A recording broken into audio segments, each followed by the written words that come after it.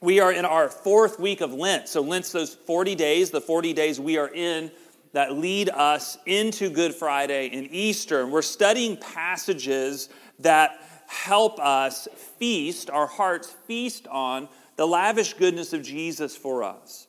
And this morning we're going to see how the gospel is not just the entry into being a Christian, the Christian walk, but actually the gospel is the totality of being a Christian. Meaning it doesn't just welcome us, it welcomes us and empowers us. And so let's dig into this Ephesians passage. We're going to break it down into different chunks. Ephesians 5, 1 and 2. Therefore, be imitators of God as beloved children, and walk in love as Christ loved us and gave himself up for us, a fragrant offering and sacrifice to God. Point number one is this: you are a dearly loved child of the Heavenly Father. In verse 1, we see the word therefore. Now, anytime in the Bible we see the word therefore, we ask, what is it? Therefore. Yeah, very good. Y'all love Bible study. Great. And so what is it there for? What's Paul doing? What's going on? What's he saying? Well, Paul is setting up a framework of something that's throughout the entire New Testament. And it's something that can transform us really from a guilt-driven, exhausting faith to a grace-centered, restful faith. And here's what I mean by that. What Paul is setting up for us is that we live the imperatives through the indicatives. Now, we've said that in our church before. We live the imperatives through the indicatives, meaning how we should live is fueled by what is already true about us, what's been indicated, the promises we have in Christ, deemed as a dearly loved child, as you are right now. That's kind of amazing. That's the grace, forgiveness, and righteousness we have in Jesus. We live out of that what we should live like. That's what fuels us. So who we are fuels how we live.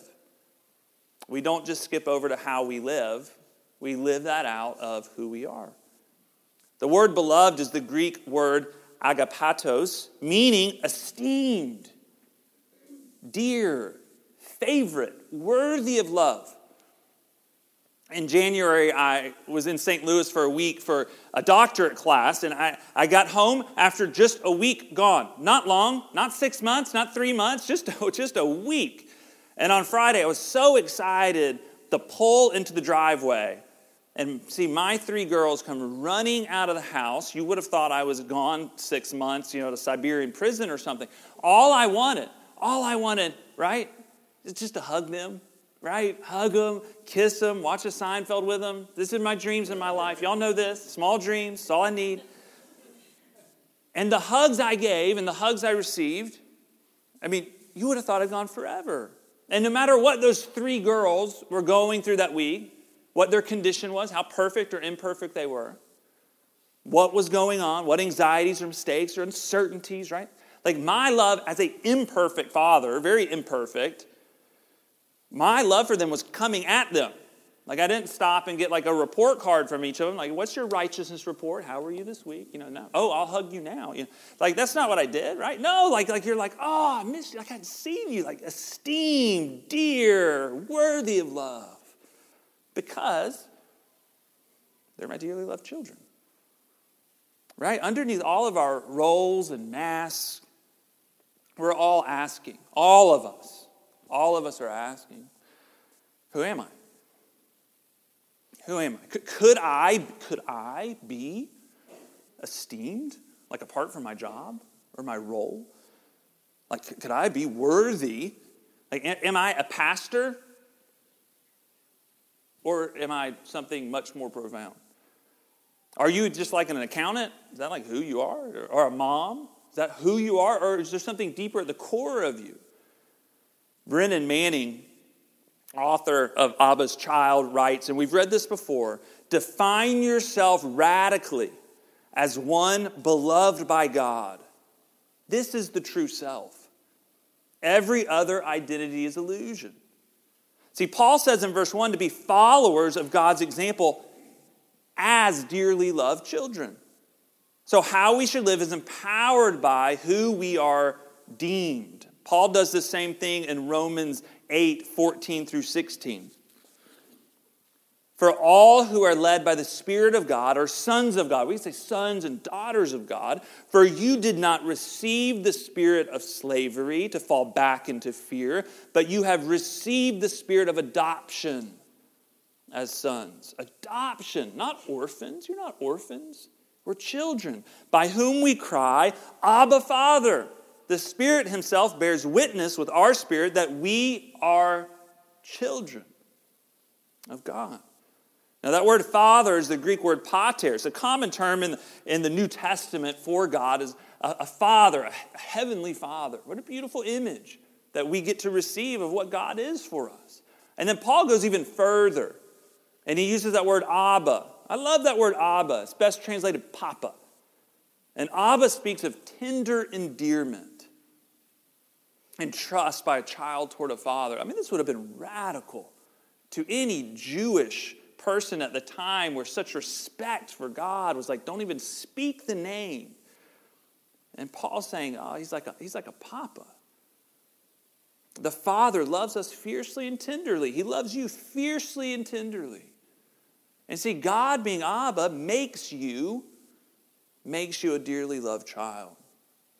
Now, if we go back to verse 1 of that Ephesians 5. Therefore, be imitators of God as beloved children.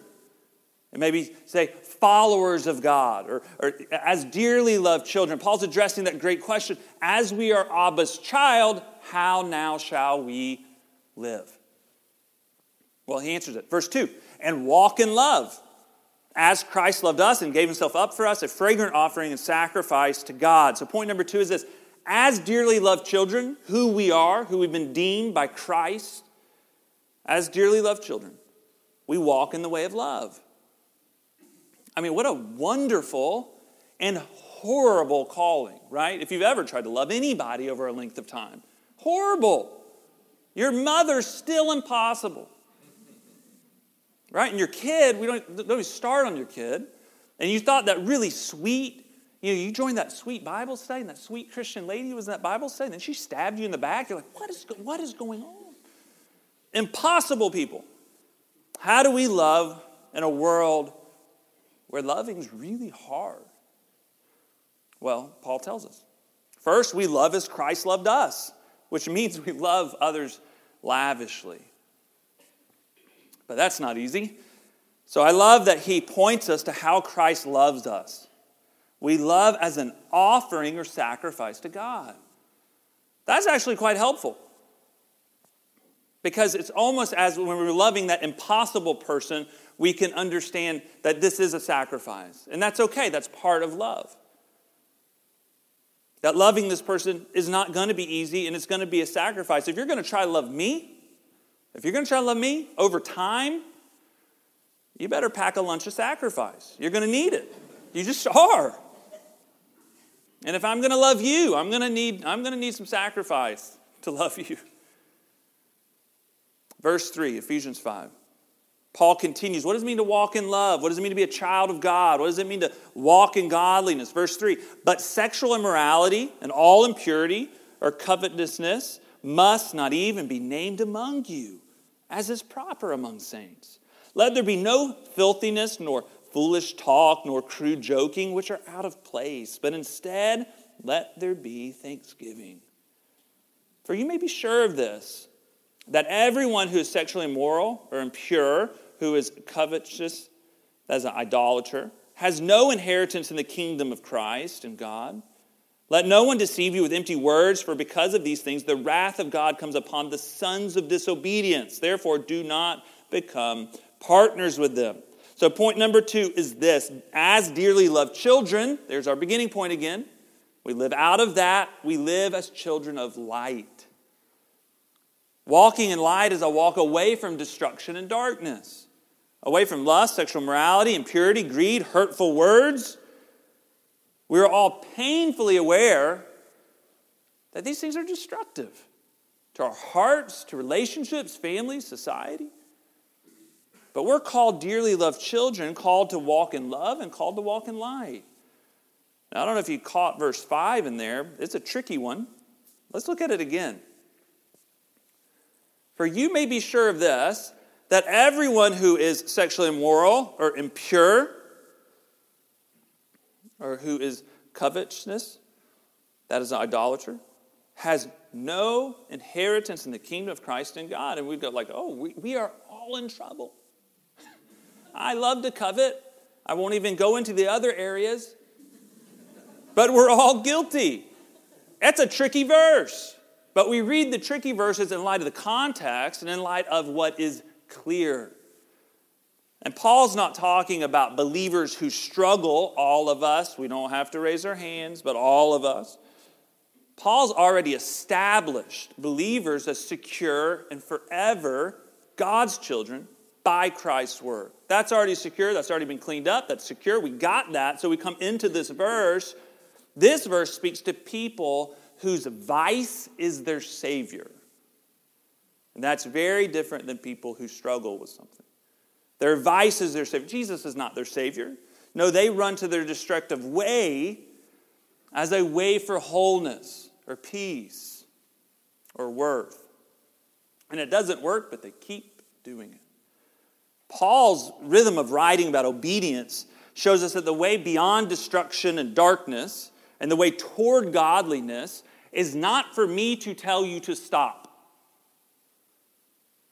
I mean, what if I told you there's a red button in this building somewhere? There is. There's a red button in this building. Please do not try to find it. Okay? Just don't. Just please don't try to find it. And please don't press it. Okay? Just don't. Now, right away, some of you are going to press the red button. But I can guarantee all of you want to find the red button. Right? It's the nature of demand. The nature of law and what happens in our sinful nature when we come up against demand. I'm going to press that red button. At some point, I will press it. When you're not looking, when I'm by myself, at some point, that's going to come, right? And all of us want to press the red button.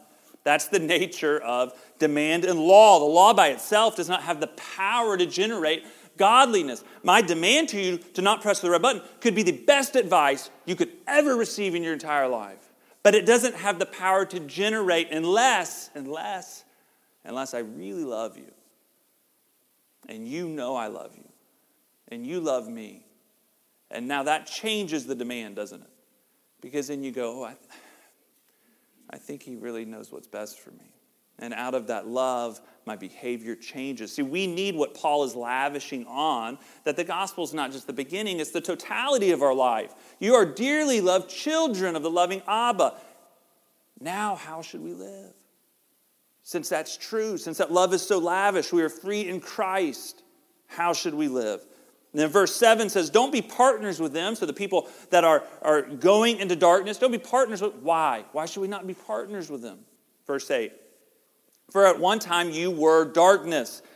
And here's why. But now you are light in the Lord. Walk as children of light. For the fruit of light is found in all that is good and right and true. And try to discern what is pleasing to the Lord. Take no part in the unfruitful works of darkness, but instead expose them. For it is shameful even to speak of the things that they do in secret. But when anything is exposed by the light, it becomes visible. For anything that becomes visible is light. Therefore it says, awake, O sleeper, and arise from the dead, and Christ will shine on you. Paul's saying, you're light. Live in the light. Behave in the light. We respond to the light because we have been deemed this. And this response is not merit for God's love. It's not payback for God's love. It's fruit. Fruit. Jesus tells a parable about our hearts and life fruit in Luke chapter 13. Luke 13, verse 6. And he told this parable. A man had a fig tree planted in his vineyard. And he came seeking fruit on it and found none. And he said to the vine dresser, look, for 3 years now I've come seeking fruit on this fig tree. I found none. Cut it down. Why should it use up the ground? And he answered him, this gardener, answers the owner, sir, let it alone this year also until I dig around it and put on manure. Then if it should bear fruit next year, well and good, but if not, you can cut it down. Here's point number 3. When we're thinking about who we are and the fruit in our life, point number 3, Jesus is patient with you,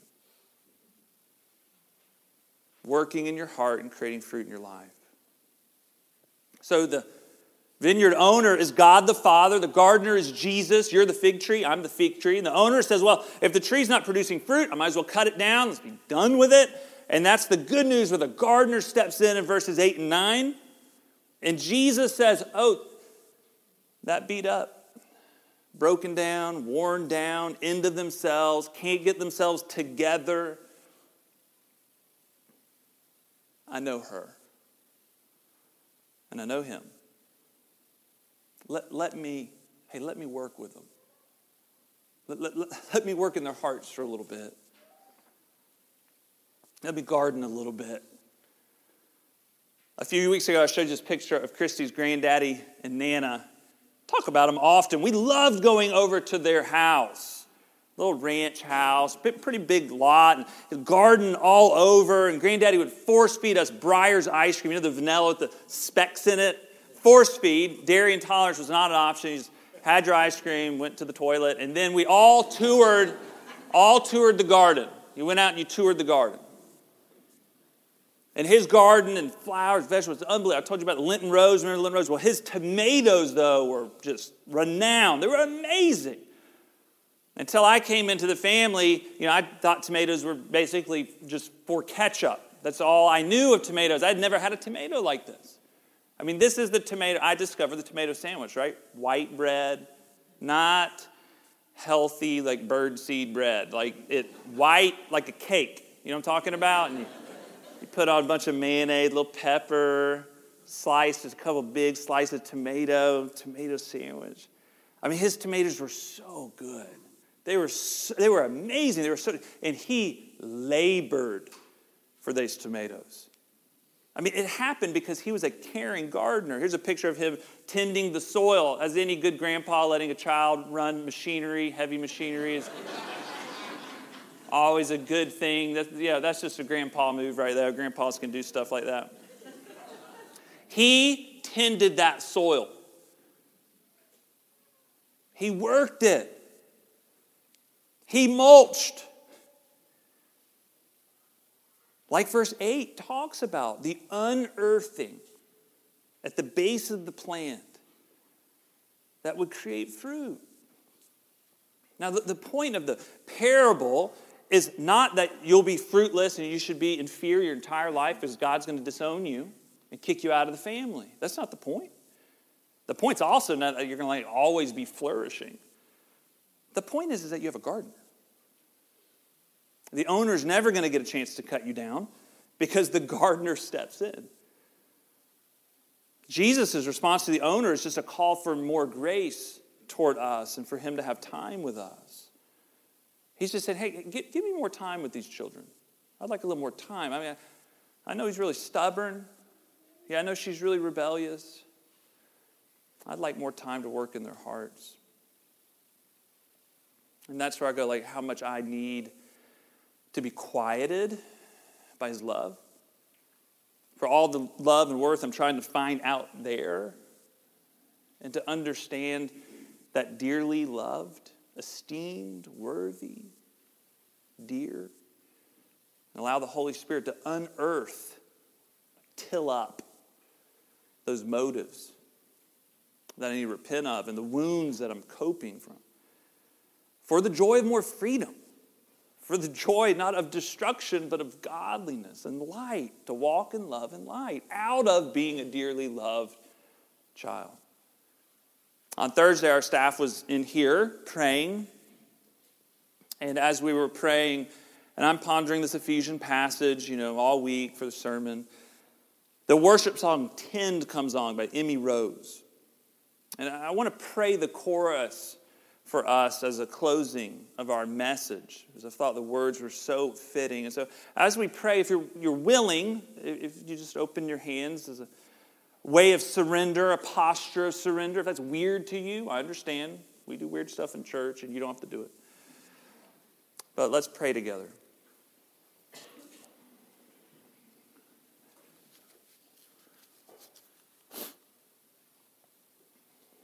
Abba, Father.